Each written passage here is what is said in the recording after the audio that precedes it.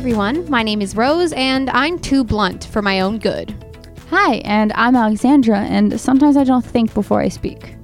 And this is, what was I saying? Living with ADHD. This is episode 5, having conversations with ADHD. No, this is episode 6. Oh, you're right. This is episode 6. I'm sorry.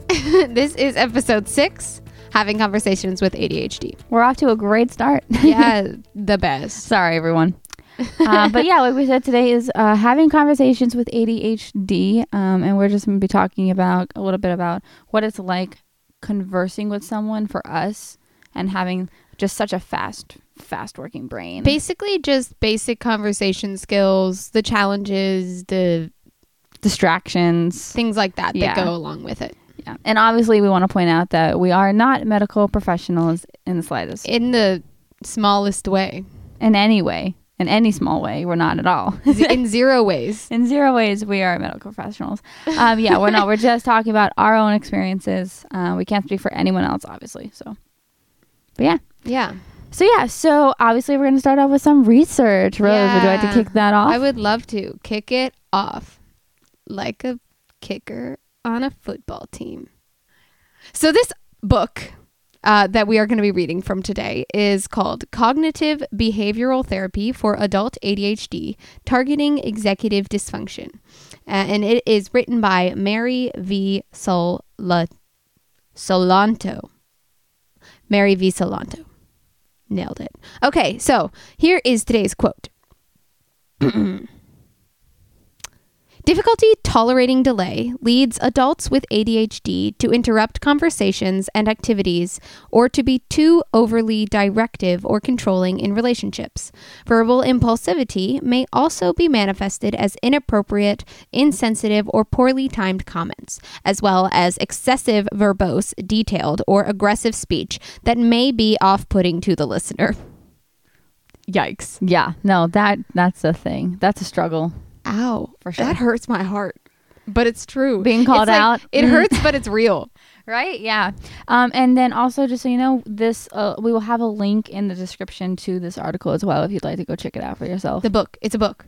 We keep forgetting that it's a book. Right. Not an article. But it's a link on a website to the book. So yeah. It's a link.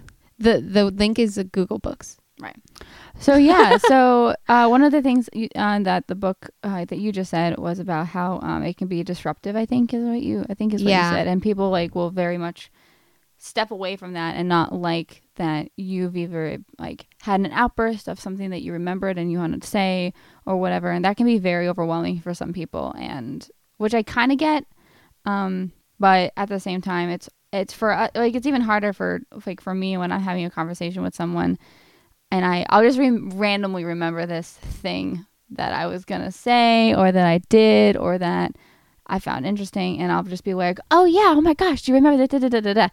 And the other person will just have this look of horror on their face. Like, oh, my God, what just happened? I mean, I think for me, it's that my brain moves so quickly from one thought to another that I forget that everyone else's brains don't move that fast. So the way that my ideation gets triggered and the way that I continuously think of the next thing that conversation in my head should lead to is a little bit overwhelming, I suppose, to people that don't have a brain that moves really, really fast the way that mine does. Yeah, no, so that reminds me, my mom actually, when I was still in school, found this real cool article, and I'm going to call it an article, but it's more of just a journal entry that this guy did. But this is by Dr. Edward Howell. He's got a master's degree, and he wrote this little paper, I'll call it, called My Wonderful ADHD Turbo Brain. And just basically the idea is that he likes to call his brain turbo because of how fast it moves. And that kind of works with what you were saying, how fast our brains work in conversations. We jump from one conversation, one topic to the next, to the next, to the next, to the next, and we don't really even break a sweat. But for someone else who does not have ADHD or anything that can keep up with us, I can imagine that would be overwhelming. That fastness for me, it usually is really useful, but then if I say those things out loud, that's when it gets harder. I don't really mind it when I'm just thinking really fast. I mean, it can be a little bit annoying because I'll get distracted, which we can talk about that any moment now. But I don't really always mind that, except for when I just forget what's happening around me and just start to speak. And that really bugs me, that impulsivity. It feels like I'm being inconsiderate. It feels like I'm being a bad listener when I'm not doing those things on purpose. So that's when I get frustrated. Yeah. And it's very frustrated when you get in trouble for it. Because it's like, I really did not do that on purpose. If I could stop it, believe me, I would. Because it's exhausting. First of all, it's exhausting because our brains are working faster. So that's tiring.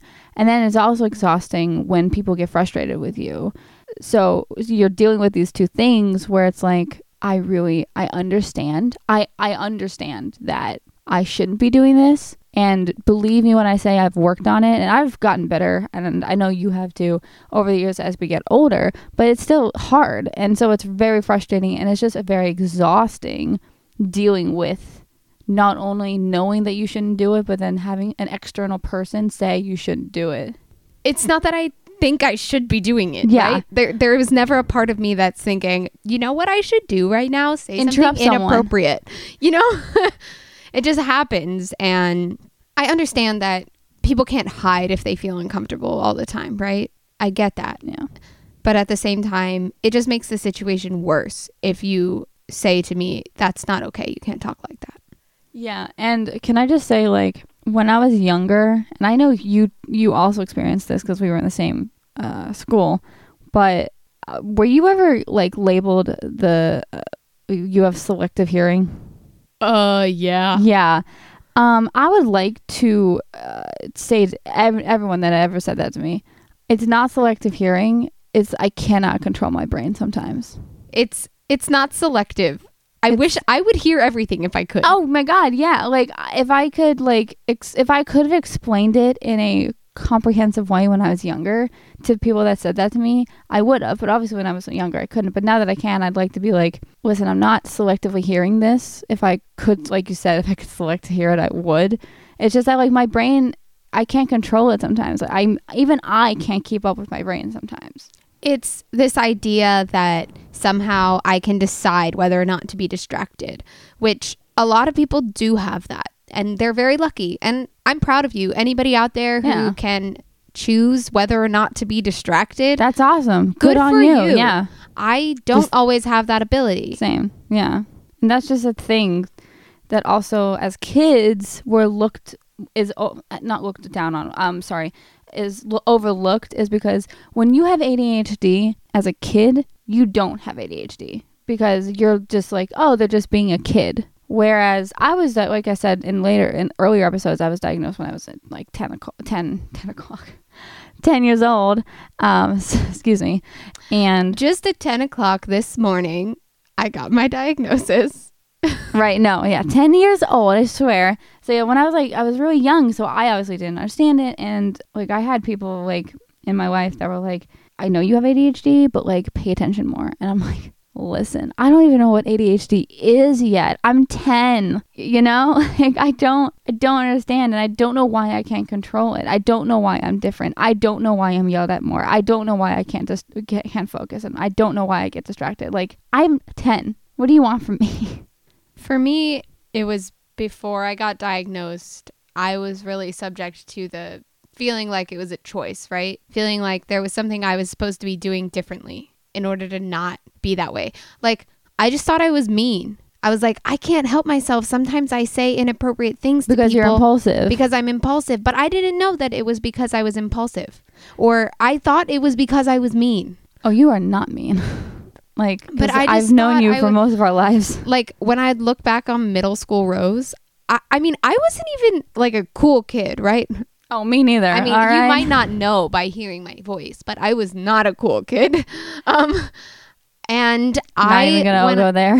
When I looked back, when I was in high school and I would look back on middle school, I thought I was mean.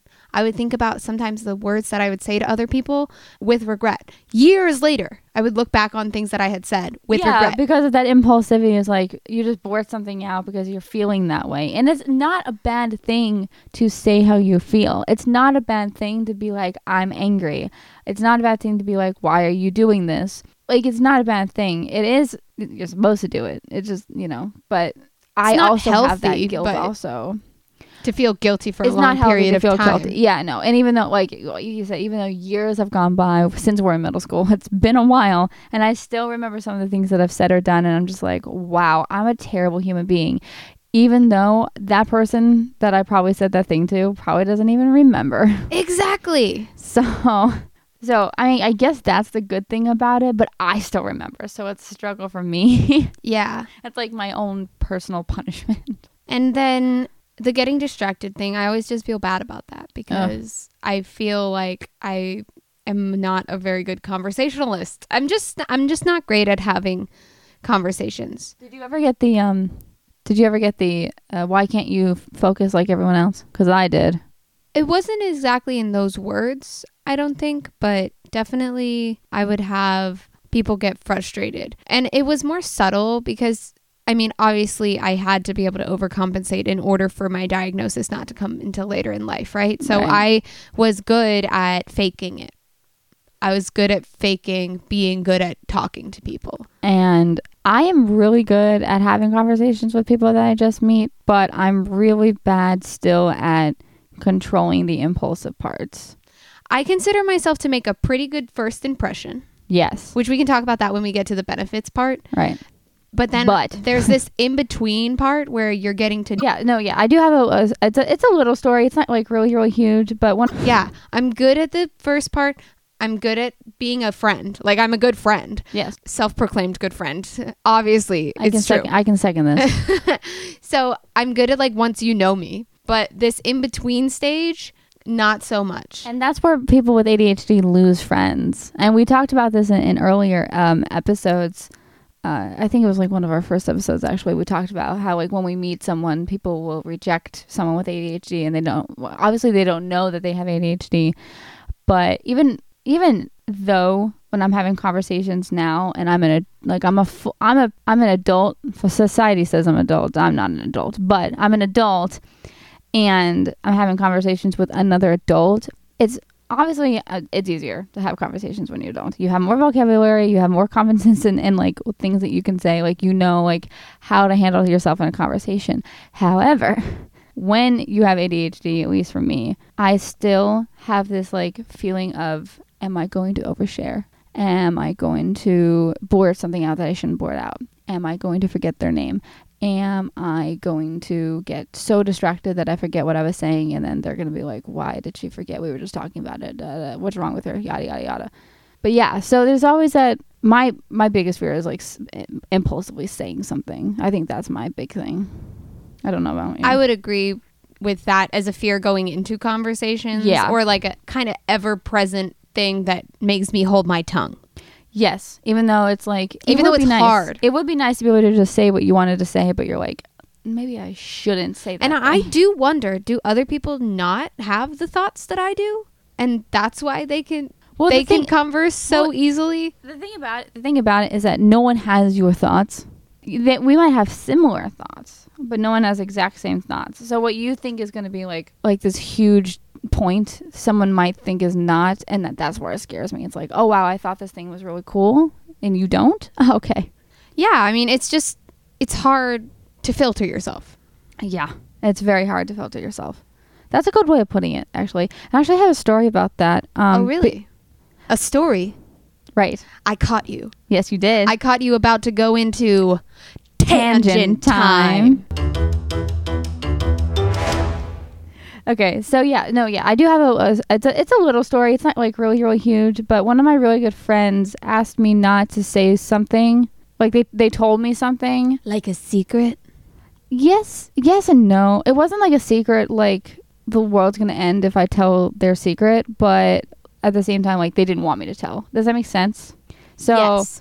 Obviously, I'm not going to say what it is, but they told me something, and I was like, yeah, no, I won't say anything. Like, I'm probably going to forget anyways. Because honestly, that's usually what happens. I usually forget.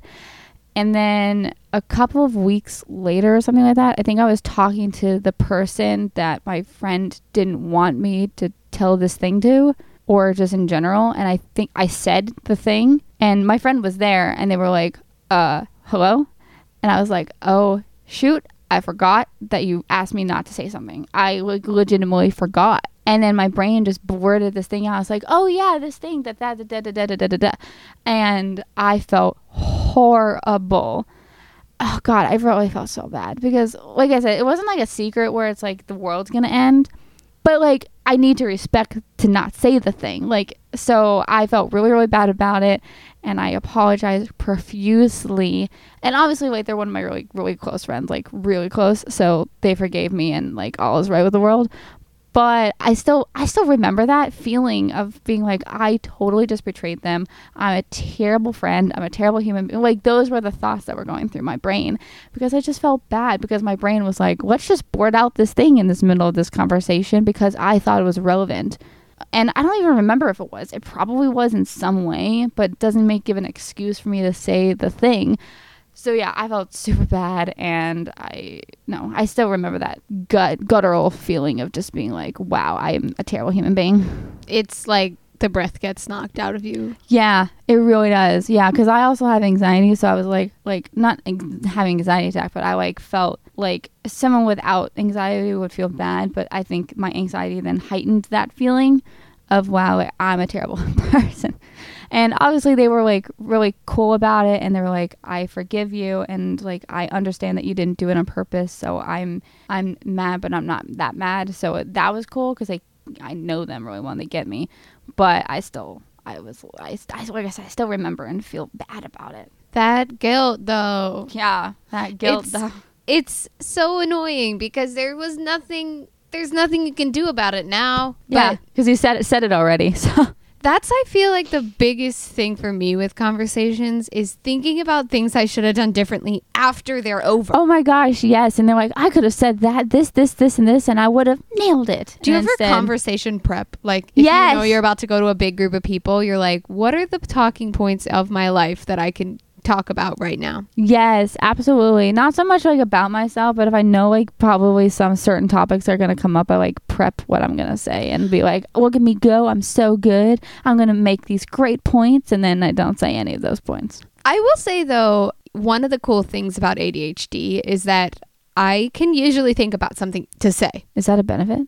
It might be. I think we may be moving into benefits. The positives, the benefits, the good omens, the fairies that sprinkle. I'm sorry. Just the fact that you said fairies is just very amusing to me, and I absolutely love it. But anyways, because there are benefits to ADHD, so. Yeah, so I was thinking the benefit that I was thinking of, which I already forgot what it was. Oh no. Oh, talking points. Oh, thank God. Having a lot of things to talk about. Which is that, Oh, honestly, yeah, you're not wrong. It can be annoying if you accidentally insert it in the wrong point, but usually if there's a subject, I have something to say about it. Yeah, you'll never run out of things to say. So like if there's like that awkward silence, you're like, let me fill this space, which can also run into problems, but at the same time, it's kind of good not to have like that awkward silence. Yeah, I mean, I do okay with silence because I really try to think of it as just a moment to reflect, a moment to be comfortable, but it can be hard to be silent. And also I feel like with the ADHD, it allows the silences not to be awkward, because if there is an awkward silence, I'm able to fill it. That's true. I don't do well with awkward silences. I like my brain's like, fill this space because there's nothing there. And I'm like, you're not wrong. I'm going to die in this awkward silence. So I have to fill it with space, which is kind of awkward sometimes because sometimes I don't come up with the right thing to say like immediately.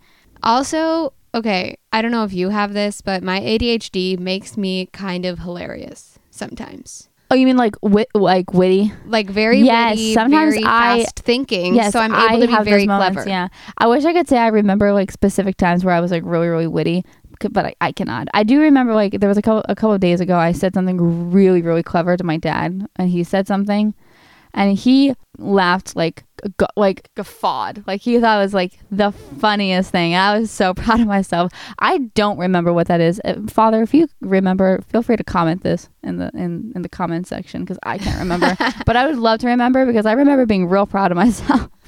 I constantly am thinking of responses that oftentimes are comical and funny. And I always also have helps with tension too, if there's tension. Exactly. And then you can make someone laugh, and it's like, oh, I made someone laugh. Yeah. And also just, when you have 30 thoughts in your brain, like at least like half of those are going to be ridiculous. Yeah. And it's also just kind of nice to get them out of your brain so that you have room for the other ones that are trying to cram their way in. Yeah. And I do think that sometimes there is a great moment for a ridiculous thought, for you to say something completely out of whack that will just bring people joy. And I do feel capable of bringing people joy. And I mean I feel capable of bringing people joy for other reasons too, like other aspects of my personality, but I think that a lot of it, and the quickness and the without hesitation that I'm able to bring humor and fun into a conversation, I do think that comes from ADHD. There is something very pure